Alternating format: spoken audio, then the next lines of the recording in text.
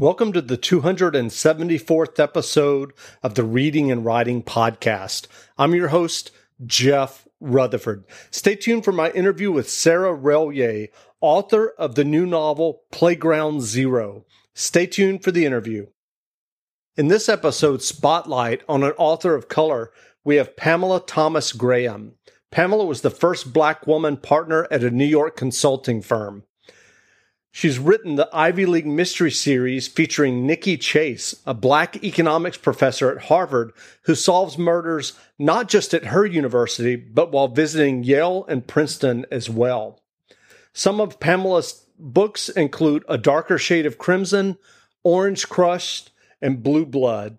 Again, that's Pamela Thomas Graham. Add some of her books to your to-be-read list, and stay tuned for my interview with Sarah Rellier. This episode of the Reading and Writing Podcast is brought to you by Libro.fm. Libro.fm is the first and only company which lets you purchase audiobooks directly from your favorite local bookstore. Support your favorite local bookstore, and you can pick from more than 125,000 audiobooks, including New York Times bestsellers and recommendations from booksellers. You'll get the same audiobooks at the same price as the largest audiobook company out there. You know who I'm talking about, but you'll be part of a different story, one that supports your local bookstore. If you're new to audiobooks, they're the perfect way to get more books into your busy life. If you already love audiobooks and don't know what to listen to next, check out the recommendations and curated list from the people who know audiobooks best, your local bookseller. There's a special offer now for Reading and Writing Podcast listeners. Get 3 audiobooks for the price of one, $14.99, with your first month of membership. Just use the code RWPodcast. Again, that's Libro.fm, purchasing audiobooks from your local bookstore, and use the code RWPodcast.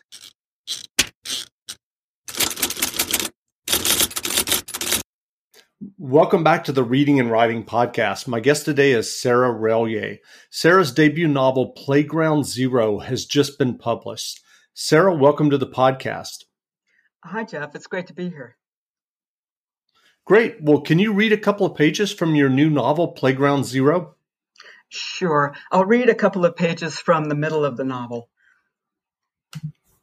Then, on Sunday, her father asked if she would go for a walk. "Where are we going, Dad?" "Just for a walk. It's a beautiful day." So, he learned the local commonplaces, Alice thought. Though coming from him, the slogan sounded phony and jarring. She could see they were heading for Telegraph Avenue. She wondered if they would be passing the park, but her father was an uneasy presence, and there would be no asking. Contact of any kind was becoming unbearable. There was a hum whenever they found themselves alone in a room, the sound of suppressed anger.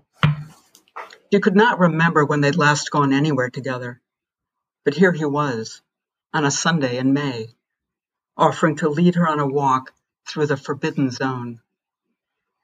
Maybe the park was a sign of change, and he was responding.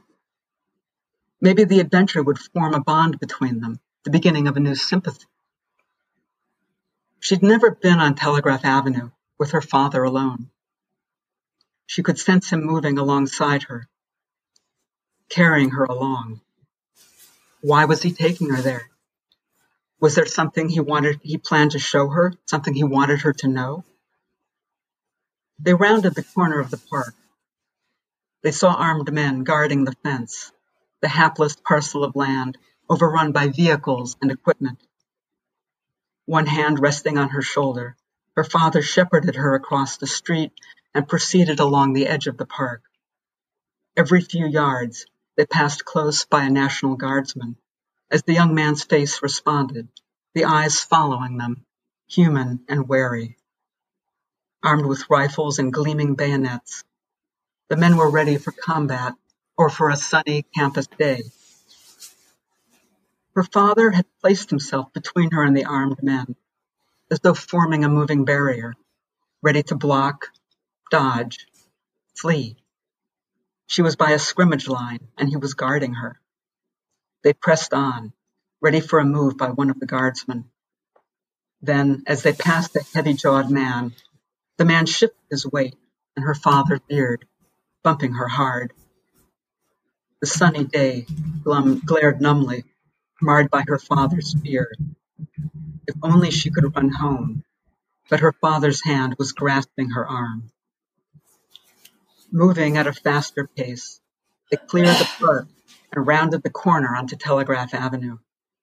The army camp had faded, mirage-like, replaced by simmering anarchy and people in colorful garb. Her father was moving along in a bubble, barely glancing around as he paused and removed a copy of the Berkeley Barb from a vending machine. "Here's the paper," he remarked, handing it over. "Don't go anywhere. I'll be right back." Then he moved on, leaving her by the door of the jeans shop as he approached a nearby jeweler's. She unfolded the Barb. On the cover was a photograph of a boy, younger than herself and seated in a swing. Up he smiled, sunny and joyful, at the overbearing body of an armed man, demanding that he leave or be uprooted and removed. Yeah, I'm going to skip down a couple of paragraphs. When her father emerged from the jeweler's, he was burying something in a jeans pocket. The jeans were no longer new. He always wore them now when he was home. She wondered what he'd found in the shop, but never bothered asking, sure of an uninformative response. They were passing along the park as they'd come, when her father grasped her arm roughly and dragged her by a parked car. Then he leaned and scooped up a fragment of asphalt, balancing it loosely in his palm, as a nearby guardsman adjusted his bayoneted rifle.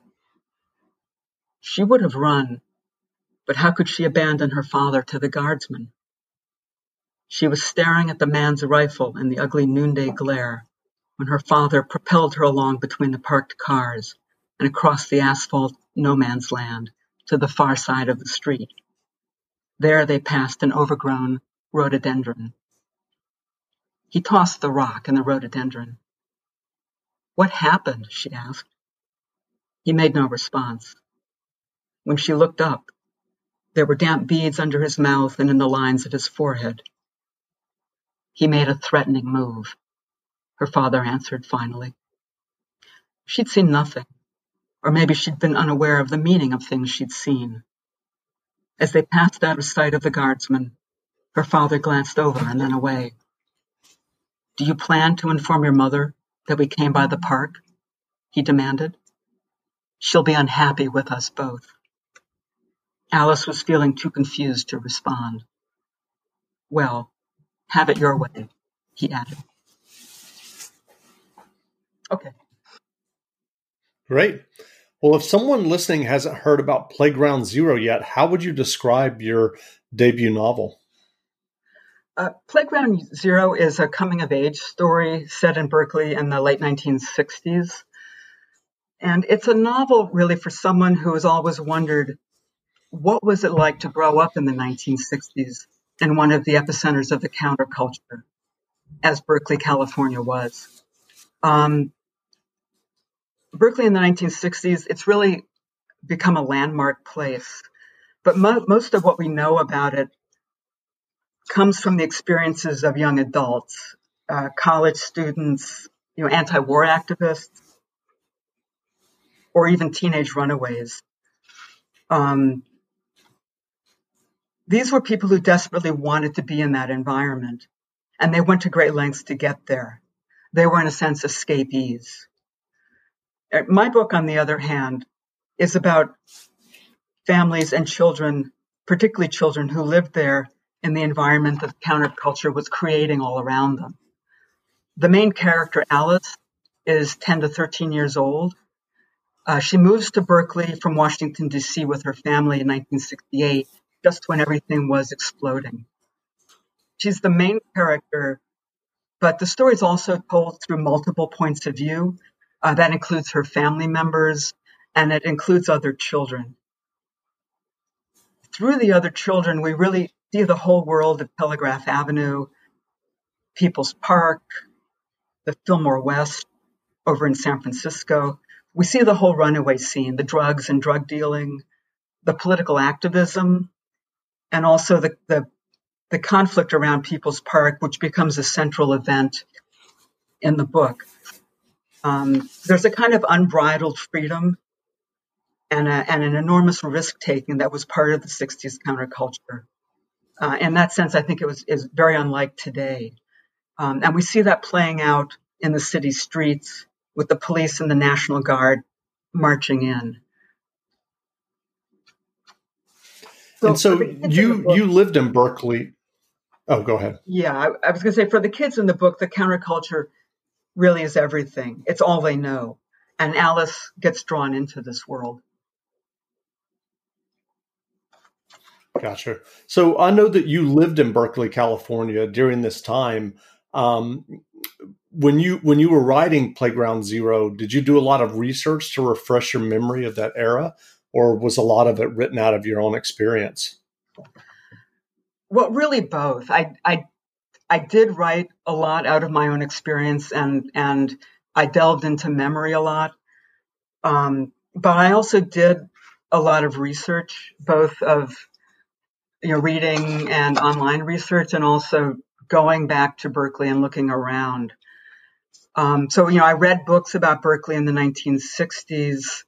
I researched specific events that appear in the book, particularly People's Park, but also things like the Third World Liberation Front strike, which was a student strike that occurred shortly before People's Park. So I read New York Times articles. I read the Berkeley Barb, which was a local underground paper that had reported extensively on all of these events, particularly People's Park.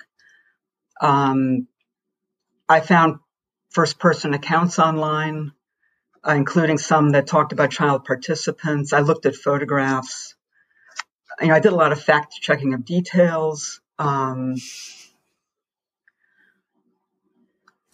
I also made And do you remember I made a number of trips to Berkeley, and that was essentially, refreshing my memory, scouting locations, a lot of looking around, choosing houses for the characters. I drove certain routes, and at what point there's a group of young people in a car that are escaping the police. I drove that route so that I could describe it accurately.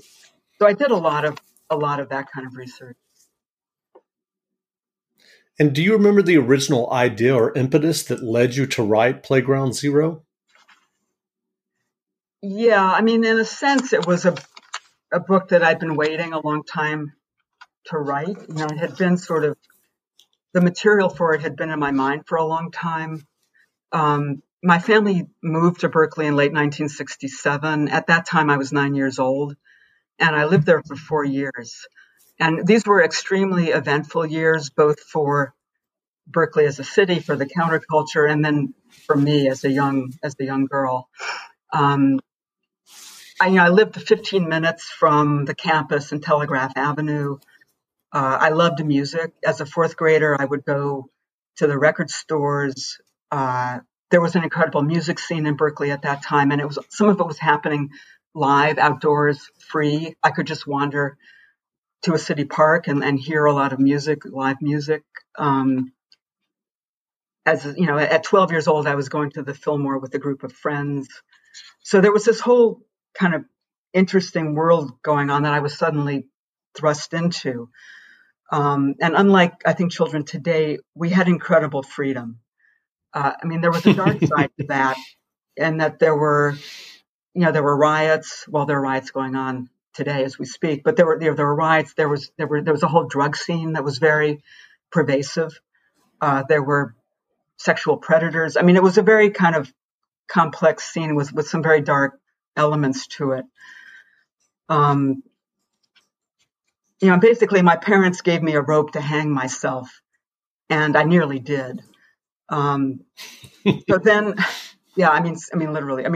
Then when I was 13, it was suddenly over. I moved to an LA suburb, and my time in the counterculture ended just like that. For a long time, I assumed that that place and time and my memories of it would go away. I'd grow out of it, right? Like other childhood experiences. But somehow that didn't happen. It was just a very overwhelming, overpowering set of memories. And partly the people I knew for the next decade or so really had no concept. This was kind of before there was much public memorializing of that time. And the people I knew really had no concept of what I'd experienced. Some thought it was really cool, but in a simple way. Others thought it was just crazy. It was everything that they'd been protected from. And so there weren't really people who could help me understand what I'd experienced. So much later, I realized that this was exactly what I should be writing about. And that was really the impetus for this book. And so what are your earliest memories of reading in books? Well, I read obviously some of the standard children's books of the 1960s. My mother used to read to me. She read aloud to me and my brother. She read things like C.S. Lewis or books like that. I read books like Tom Sawyer. I, as a fourth or fifth grader, I got interested in Tolkien, and I read the Lord of the Rings books, or at least the first one I read obsessively as a fifth grader. And it's a pretty dark book, so it kind of it fit with the mood of some of what I was starting to experience. Those are some of my earliest memories of reading. Yeah. And so what was the path to publication like for you for Playground Zero? Had you always wanted to write fiction? I had always wanted to write fiction. And as a high school student, I had actually written a novel. So I'd been writing from that time. In college, I wrote some short fiction, short stories. But I went to Harvard, which is an extremely academic, very high-powered environment. And it's really not the best environment for people in the arts. There really wasn't a whole lot of time for writing novels. So I did write a good deal. Kind of ironic. At an early age. But then I got into the academic world. I got a PhD. I did some college teaching. In the meantime, I had worked in theater as a literary manager. I'd read a lot of drama. And I think the structure of plays found their way into my fiction in some ways, in terms of the way I structure scenes and sometimes the way I'm using dialogue in scenes. So I'd done a lot of that kind of thing as a young adult. And then I got a PhD. I went into academia. I took a job in Taiwan. I was there for a year, and I returned for personal reasons. My partner really was not happy with me being literally on the other side of the world. And so I came back to New York, and we really cut a deal. My partner said she would support me while I wrote a novel. And so I really treated the writing of Playground Zero as a job. My partner would go to work in the morning, and I would sit down at my desk. My partner had like a 9-to-5 job. Really, it was more like a 9-to-8. There were, so did I. So I kind of treated this as a job, which I think writing novels really is a job. It's very time consuming. And so what was your writing process like for Playground Zero? Did you outline the novel or write it more organically? Well, I had elements of the story in place. Some of it is loosely based on real experiences or events. So some of these event scenes had been in my mind for a long time, certainly the environment. Some scenes, really grew out of literally a remark someone made that I remembered. But no, I didn't outline the whole thing. I started with certain scenes that for me were central to the story. And it's really the middle part of the book that I really felt compelled to write. And some of the, when the parts where Alice is kind of wandering away from the family, some of the other parts of the book, which I got quite excited about as I began writing them. I hadn't really planned to delve that much into the family context, the schools, but I found that in order to explain what happens to Alice, I really needed to look at all of that. So it kind of grew organically in terms of what did I need to introduce in order to explain where the story's going. And what did you find most challenging about writing Playground Zero? Well, as I said, it does draw on a certain amount of actual experience. So some of it was extremely uncomfortable to write. And it's really coming from the most difficult period of my life, or one of the most difficult periods. And simply delving into that day after day after day was very difficult at times. It's rewarding, it's engaging, but it's also, there were times where I just really didn't want to go back into it anymore. And, if I would go on vacation or something, I'd come back and it's like, do I really have to, put myself back into those years again? So that was, I think, a major challenge. And then I think with any novel writing, or there's a whole organizational aspect that novels are very long. There's a lot of organizational work you have to do. That was also challenging. And then simply developing, I think of it as a toolkit that a writer develops, things types of situations you've written about, the language you're using, the kinds of characters you're developing, and all of that. Each of those parts has to be in place.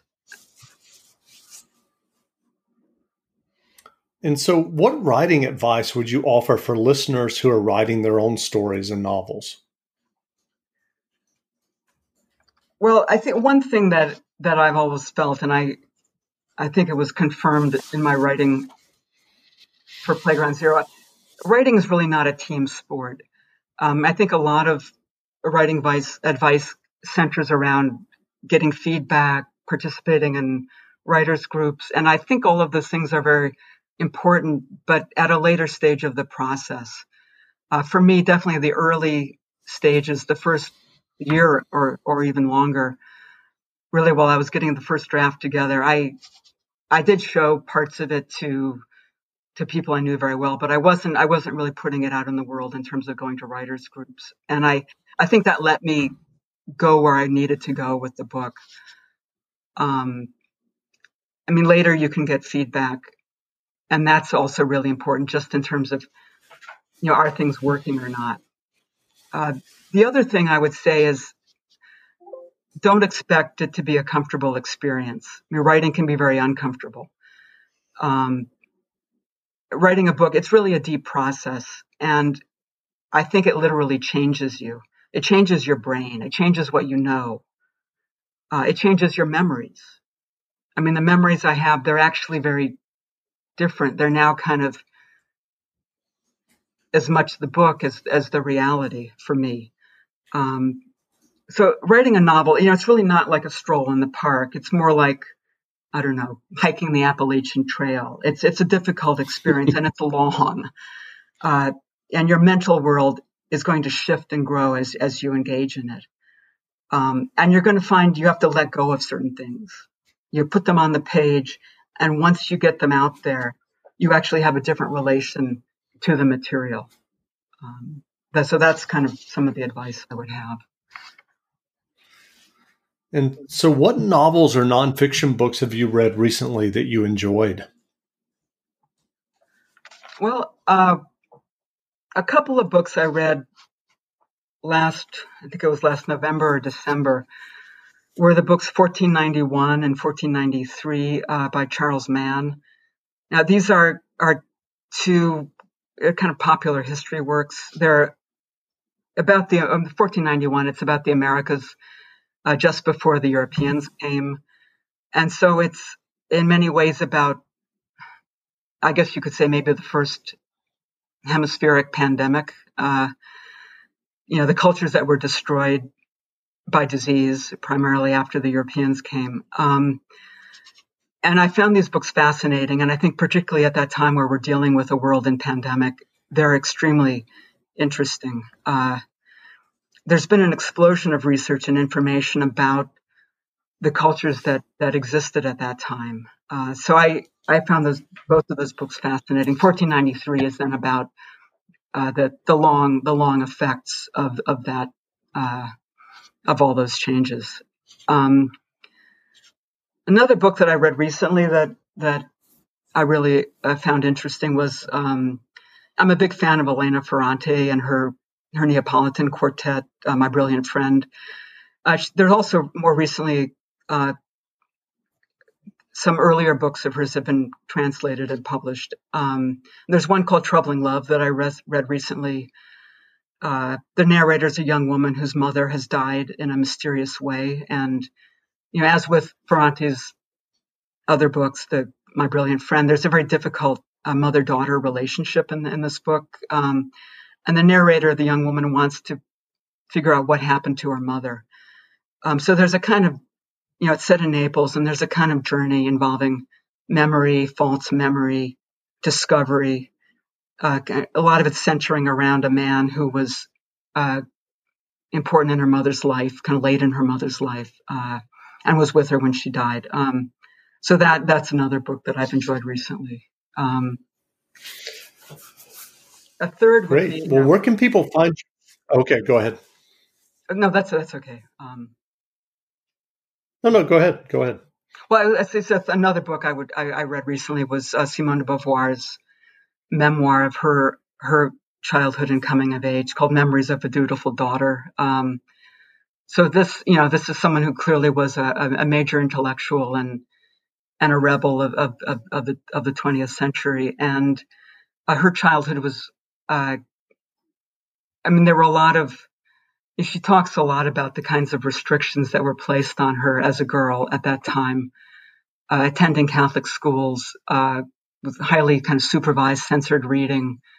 When she was 19, her mother was still opening and reading her mail. And it's kind of a fascinating book about someone who comes out of that environment and becomes this sort of towering intellectual rebel. So that's a very interesting book.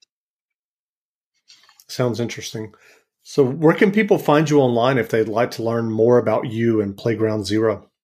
Well, my website is at sarahrelye.com. That's Sarah, Sarah, Relye, RELYEA.com. And there you can find other information, excerpts. There's a blog. Great. Well, again, we've been speaking with Sarah Relye. Sarah's debut novel, Playground Zero, is available now, so go buy a copy. And Sarah, thanks for doing this interview. Well, thanks, Jeff.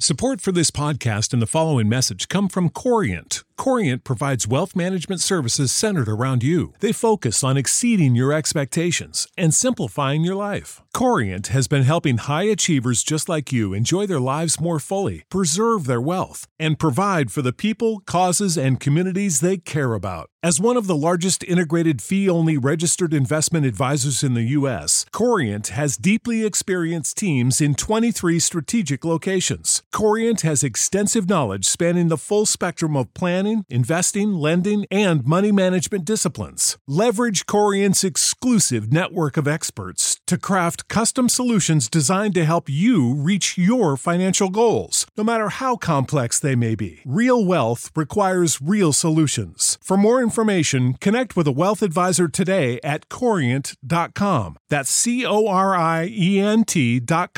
Corient.com. You know how to book flights and hotels. All you're missing is a tool to plan the travel experiences you'll have once you arrive. That's why you need Viator. Book guided tours, excursions, and more in one place. There are over 300,000 travel experiences to choose from, so you can find something for everyone. And Viator offers free cancellation and 24/7 customer support for worry-free travel. Download the Viator app now and use code Viator10 for 10% off your first booking in the app. Find travel experiences for you. Do more with Viator.